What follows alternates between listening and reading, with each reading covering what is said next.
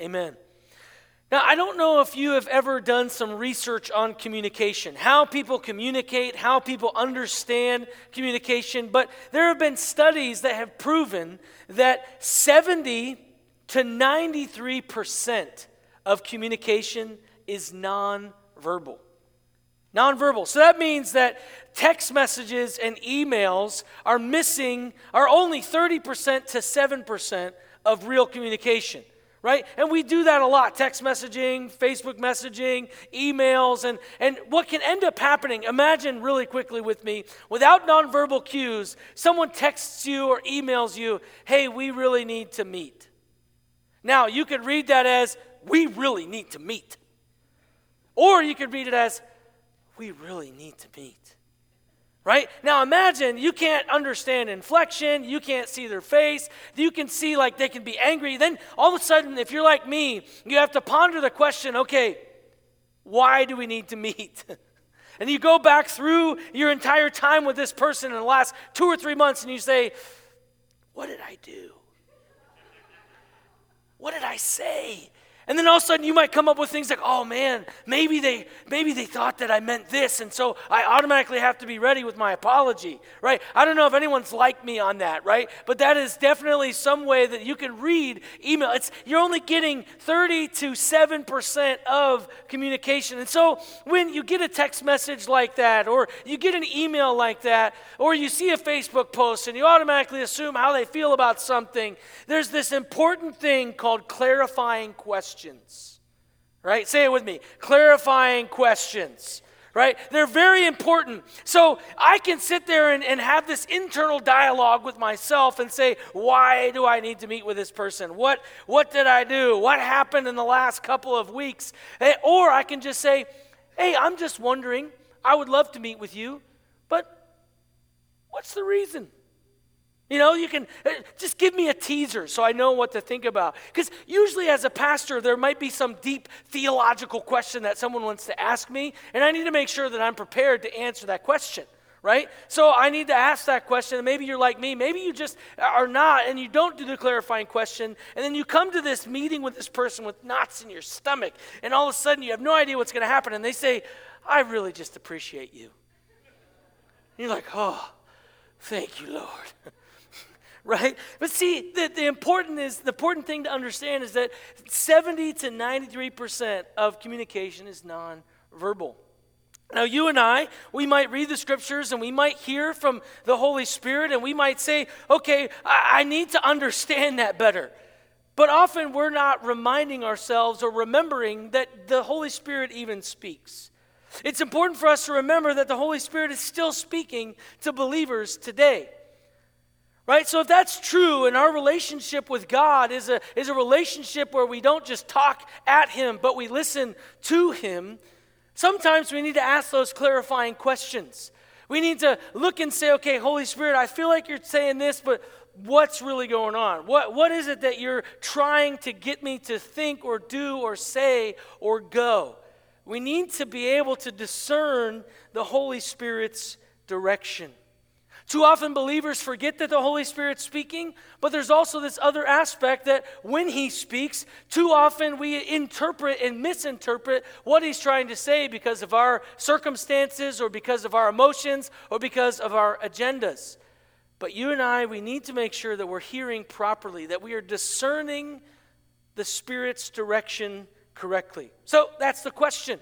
As it was last week, how can we discern the Spirit's direction? How can we discern the Spirit's direction? And I believe these passages that we read this morning will help us in this process. So we're going to look at Acts 19, 21, Acts 20, 22 through 23. We're also going to be looking at Acts 21, 1 through 15, and then 1 Thessalonians 5, 19 through 21. This is like what I like to call biblical calisthenics, where we're just moving all around. But it's important to capture because it's all the same thing. All right, Acts 19, 21. If you have your scripture, please turn there, or you can read on the screen. If you're online, you can read on your screen as well. Acts 19, 21. Now after these events, Paul resolved in the Spirit to pass through Macedonia and Achaia and go to Jerusalem, saying, after I've been there, I must also see Rome. Acts 20, 22 through 23. And now behold, I'm going to Jerusalem, constrained by the Spirit, not knowing what will happen to me there, except that the Holy Spirit testifies to me in every city that imprisonment and afflictions await me. And now we look at Acts 21, 1 through 15. And when he had parted from them and set sail, we came by a straight course to Kos, and the next day Rhodes, and from there Patara. And having found a ship crossing to Phoenicia, we went aboard and set sail. When we had come in sight of Cyprus, leaving it on the left, we sailed to Syria and landed at Tyre. For there the ship was to unload its cargo. And having sought out the disciples, we stayed there for 7 days. And through the Spirit, they were telling Paul not to go to Jerusalem. When our days there were ended, we departed and went on our journey.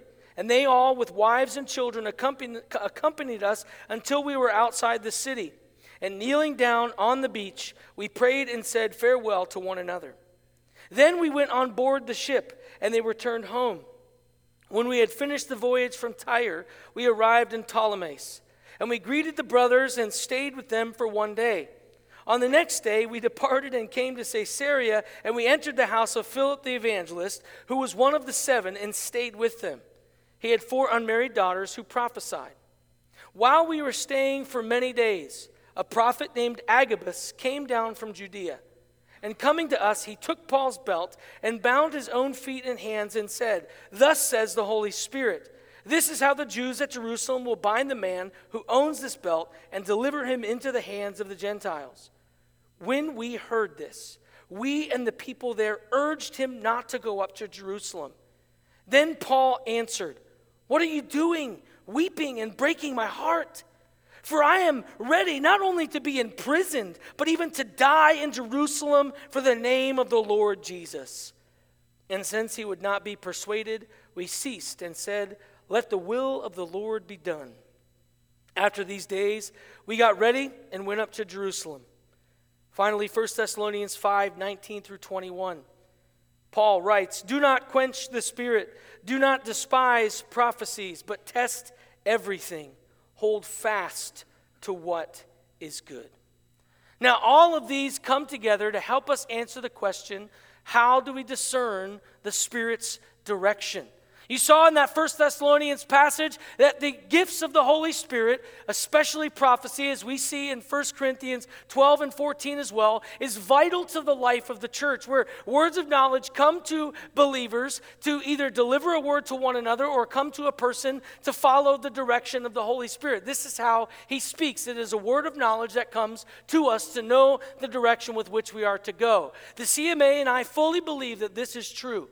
And so if this reality is true, that the Holy Spirit's gifts are today, and prophecy, words of knowledge, direction that the Holy Spirit gives to guide and empower a believer, these passages are not just informative, they are instructive on how we are to go about hearing the voice of the Lord and following the direction that he gives.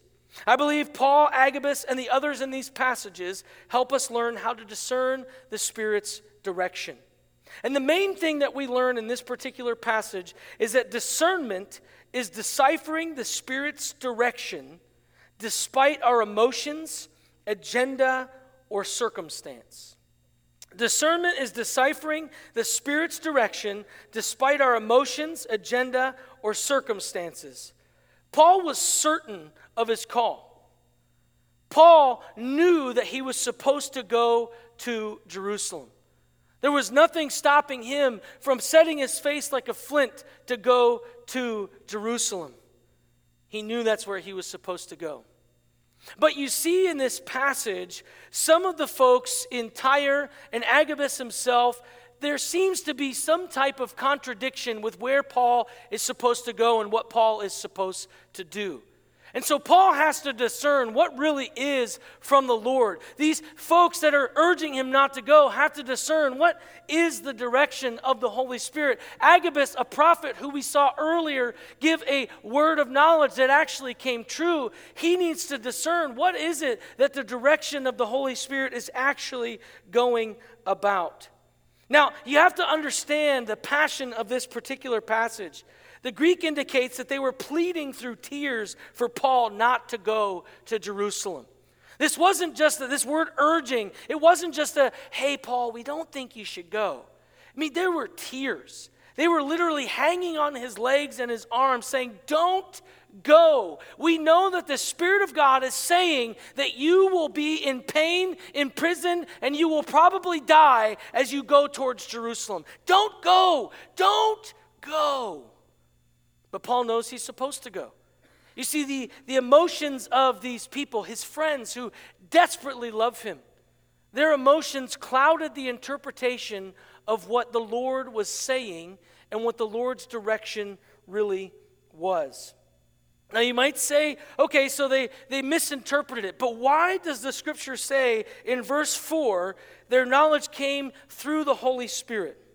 Well, it does state through the Holy Spirit, but the Greek word for through in this particular portion is dia, and it generally means as a consequence of. As a consequence of. So, Paul heard the message, and he was telling everyone who he was with. From all those ship times and all those beach prayer meetings, he was telling them, I need to go to Jerusalem, and the Holy Spirit said it's not going to be good.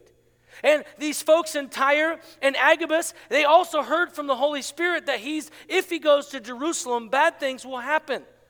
But he said, I'm going to go. Did the Holy Spirit bring about contradiction?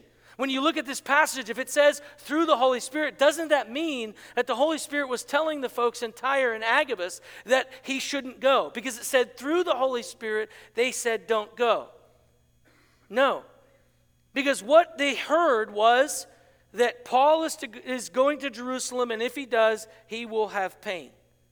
So they interpret that by saying, okay, God does not want him to have pain. There's this premonition, this word, that something bad is going to happen, and so we have to try and get Paul not to go. And Paul's saying, no, God is preparing me. He's saying go, but he's saying you need to be prepared for what is to come. So there's no contradiction. In our English language, we can't fully grasp the Greek language, but here it's saying as a consequence of. Because they heard the message, as a consequence, they were begging him not to go. They heard what was going on, but they were begging him not to go. The Spirit had spoken to them, but they had interpreted it wrong. Stott, a wonderful commentator, says this: Luke's statement is a condensed way of saying that the warning was divine, while the urging was human. After all, the Spirit's word to Paul combined the compulsion to go with a warning of the consequences.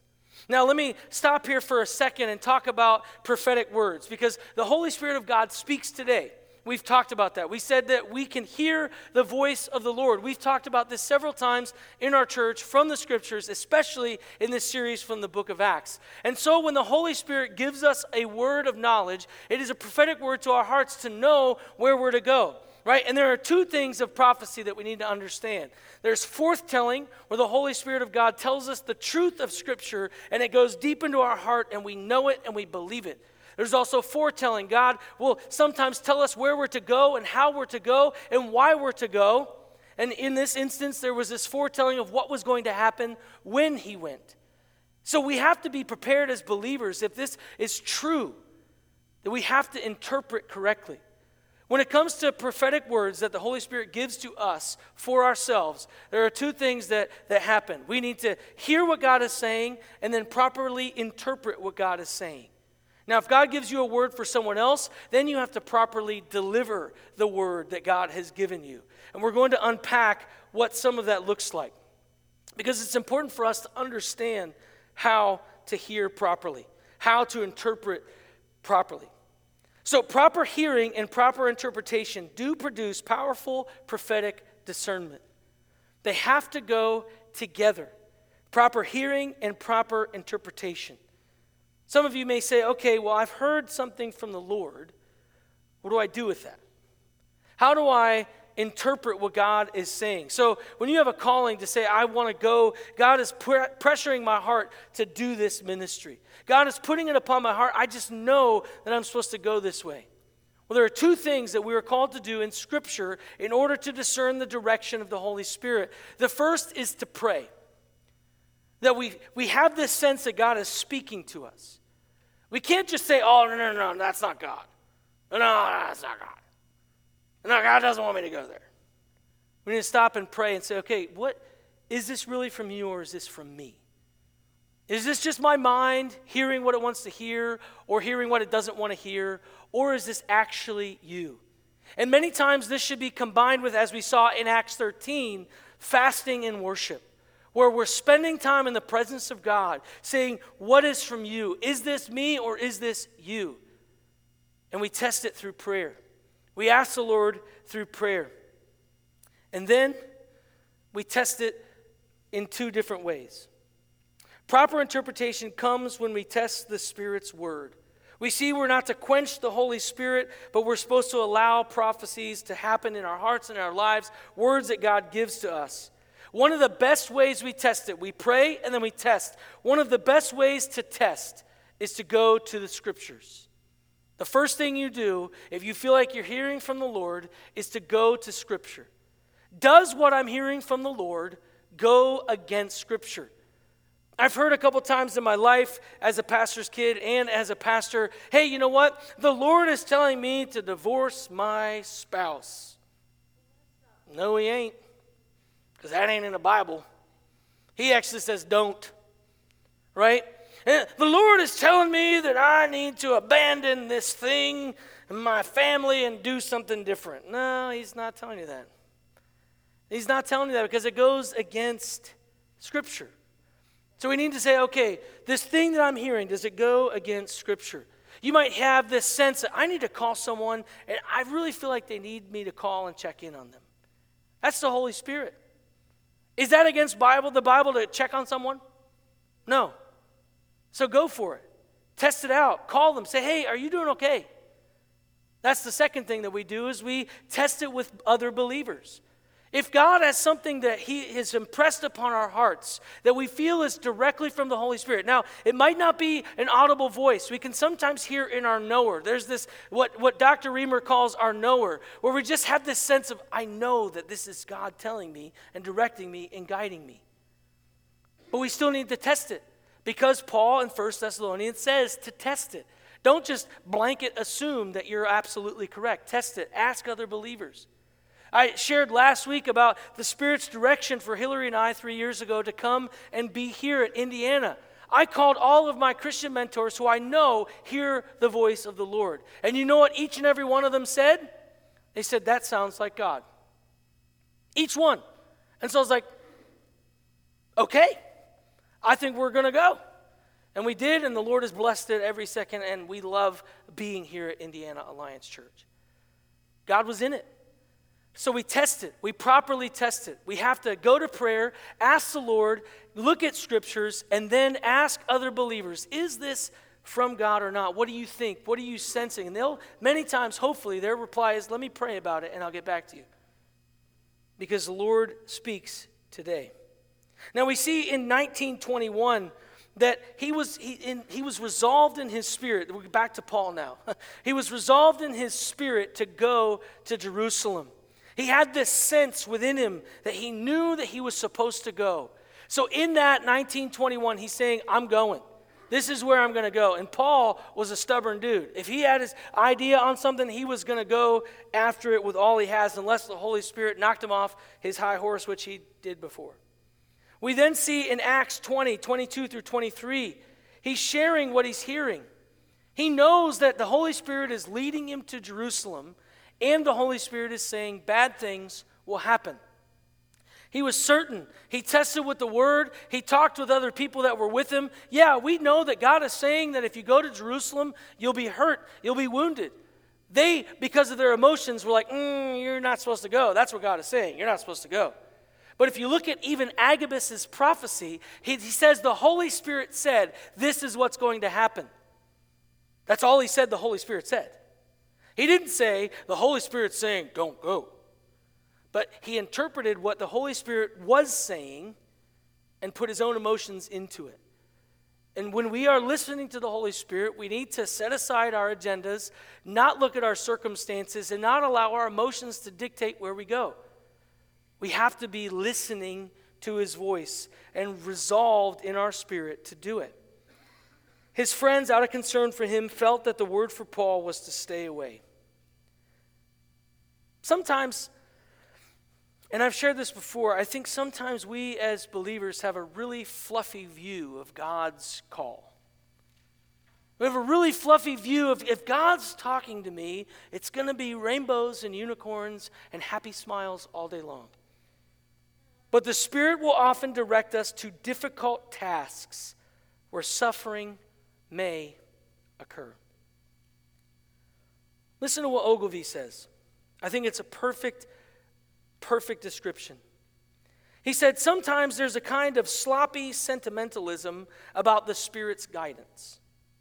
We can't imagine that trials and difficulties could ever be the Lord's will for people we love. Success, ease, and peace without conflict have become the false signs of the Spirit's blessing. False signs of the Spirit's blessing, where everything seems to have to be fluffy. Everything has to look like it's going to be all right and good, and there's going to be no suffering and no conflict. That's not how God always works. Will there sometimes be moments of peace and ease without conflict? Absolutely. But just because we see that there's going to be pain in the future, we can't say that's not God. Look at all of Jesus' prophecies about the end times. Matthew 24 and 25, he's like, hey, you know what? Disciples, believers, before the end comes, it's going to get bumpy. It's going to be really hard. No disciple and none of us in this room would say, Jesus isn't telling the truth. Would you? No. So suffering is promised in 1 Peter, 2 Peter to believers. And so we can't have this fluffy view of saying, well, if the Holy Spirit is leading me this way, it looks like it's not going to be very fun. So I'm going to find a way to get out of that. Because that doesn't look like fun. That can't be God. But sometimes the Spirit will often direct us to difficult tasks where suffering may occur. Suffering may occur. Which comes to another point. It is vital to pause, pray, and test to properly discern the Spirit's direction. I make that point again because I want us to really grasp the importance of pausing, praying, and testing the Spirit's direction. Because even if suffering's involved, if that's the Spirit's direction, we've got to go. We've got to follow through. Jesus on the Sermon on the Mount, we've been walking through this on Wednesday nights. He makes some really hard, difficult statements that you and I are to live out. Blessed are the poor in spirit, those who walk in humility, who choose others more than themselves. When we do that, there will be suffering. Because when we choose someone else's good over our own good, that's not always going to be fun. Like, really? I have to do that to bless that person? I'm not doing it because I have my own stuff that I want to do. But there are these things that the Holy Spirit leads and guides us to when it comes to our future life, when it comes to His direction in our lives. And we need to pause, pray, and test. How often are we pausing and praying? How often are we actually anticipating or expecting the Holy Spirit to guide and direct us? Or how often do we just lead and move in our own agenda? Paul was about God's agenda. Paul was about going after what God was calling him to, even if it was going to be painful, knowing it was going to be painful. I shared with you last week about high schoolers who were going to colleges, who had never asked God's direction on what college they were supposed to go to. That story is not unique. That's a story that believers walk in all the time. Well, there's a promotion. Obviously, there's an open door. I need to take that position. Did you pause and pray and ask, is that the Lord's open door, or is that your own desire for an open door? These are questions that we have to step back and say, are you leading and guiding? Now, some people kind of take it a little bit ridiculously, and they're like, okay, I'm going to go up to a soda machine, and Holy Spirit, which pop am I supposed to have? It gets a little bit ridiculous. That's not what I'm talking about. I'm talking about the Spirit's direction in our lives. going after what we're called to do and living in what the purpose of our life is to be. Because one of the beautiful things about Christ bringing us to salvation is that he says, I have a purpose for your life. You and I do not wander purposeless in life. That belief that we have no purpose in life actually comes from evolution, where it says it was just an accident, there's no purpose for it, whoops, it happened. When we don't believe and we don't live in the idea that God has a purpose for us, we're saying, I'm a whoops, I'm an accident, he did it wrong. But we live that way sometimes. You and I have purpose.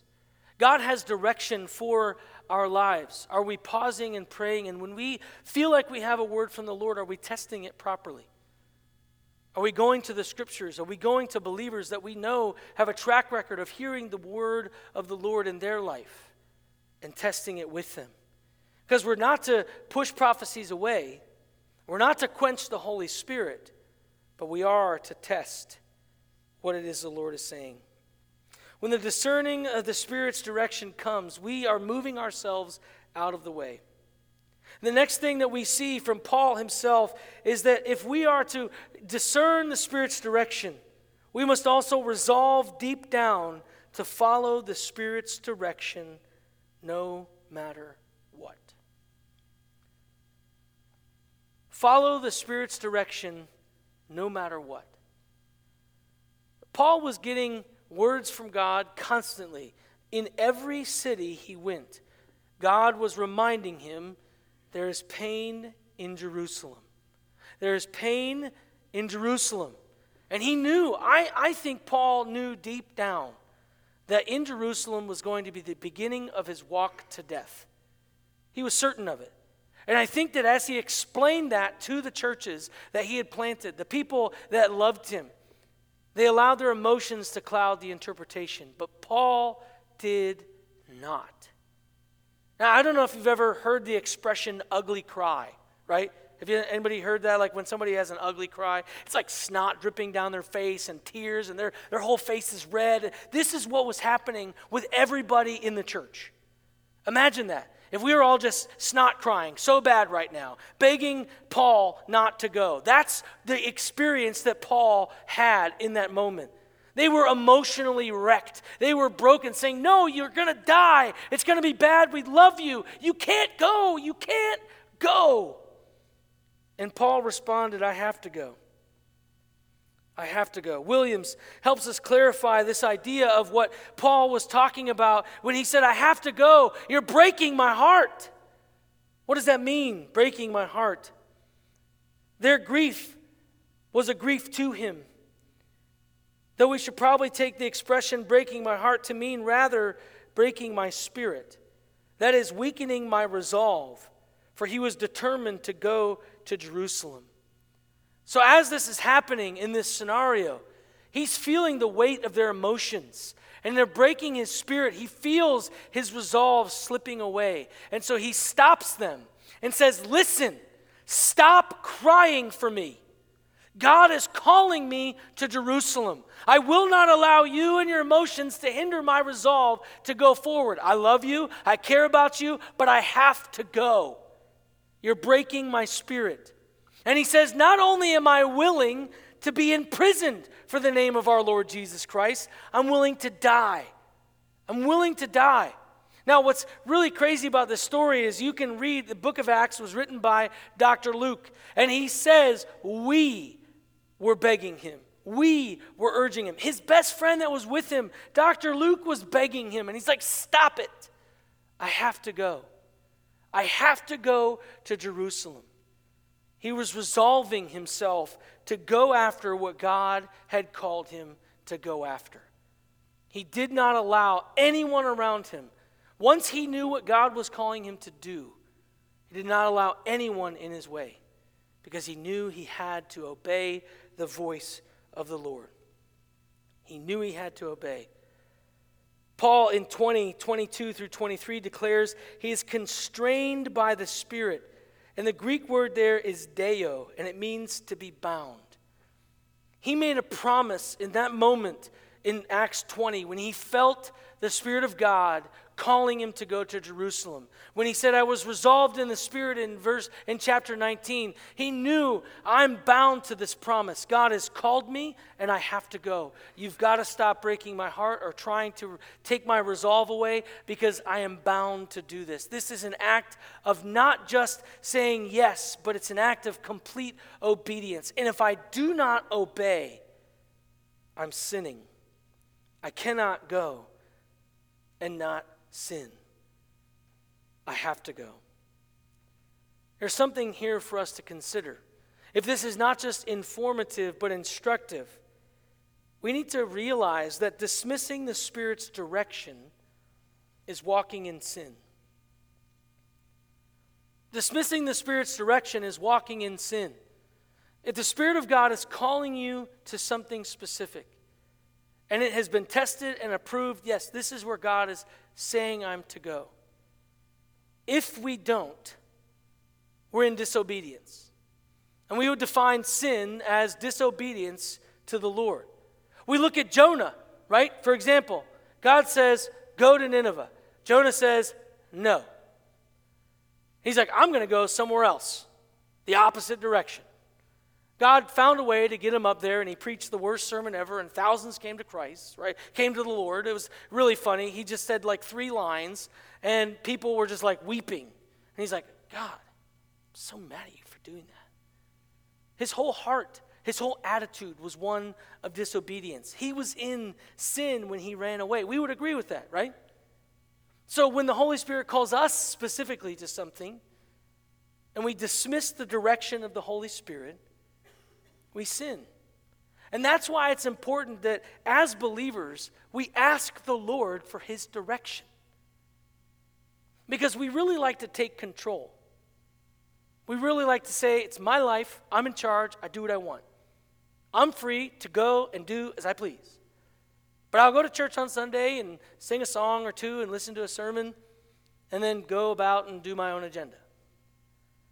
The Lord has a purpose for us. The Lord has a call upon each and every one of our lives. We need to walk in that and ask, Lord, what is it that you want me to do with my life? I don't want to wander around purposeless. I want to wander in the purpose that you have. I want to move in power, and I want to move in obedience. That's what we need to do as the body of believers. And I believe that if Christians are on their knees, pausing and praying and listening to the voice of the Holy Spirit, and they're walking in obedience to what he calls them to do, this world will change. But too often we're lazy. We don't listen. We don't ask, and we don't obey. We don't walk where he tells us to walk and go where he asks us to go. And then we ask the question, why aren't more people coming to Christ? Oh, because we're not walking in obedience.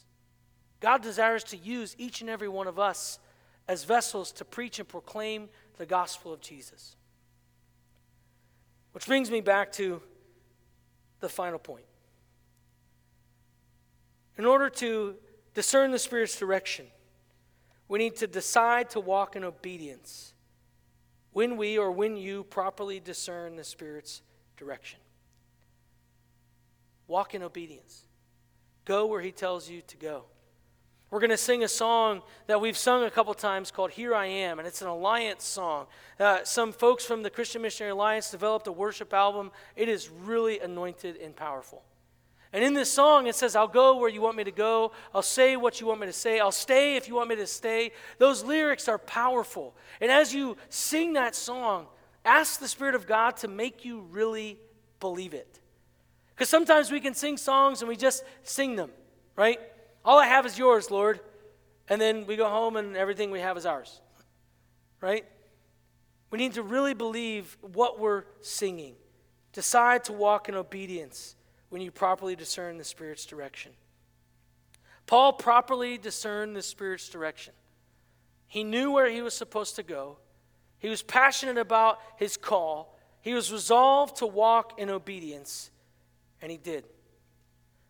May we be a people who pause, pray, and test with ears open to the Spirit's direction and hearts set on obedience. Let's pray. Heavenly Father, we thank you so much for your love. I thank you that you have created each and every one of us with a purpose, that we have a call upon our lives, that there is a place and a person and a group of people maybe that we are supposed to go and speak to with the truth of the gospel. We have a purpose in our lives to be on mission for you, to go into our communities and live and speak the gospel. I pray that we will have ears that are ready to listen to your direction, to your guidance, to your leadership, and that we'll resolve deep within our hearts to walk in that obedience, that our ears will be open, that we'll pause and pray to hear your voice, to ensure that where we're going is the right way, that we'll test it properly, and that we will have hearts set on obedience. In your name, amen.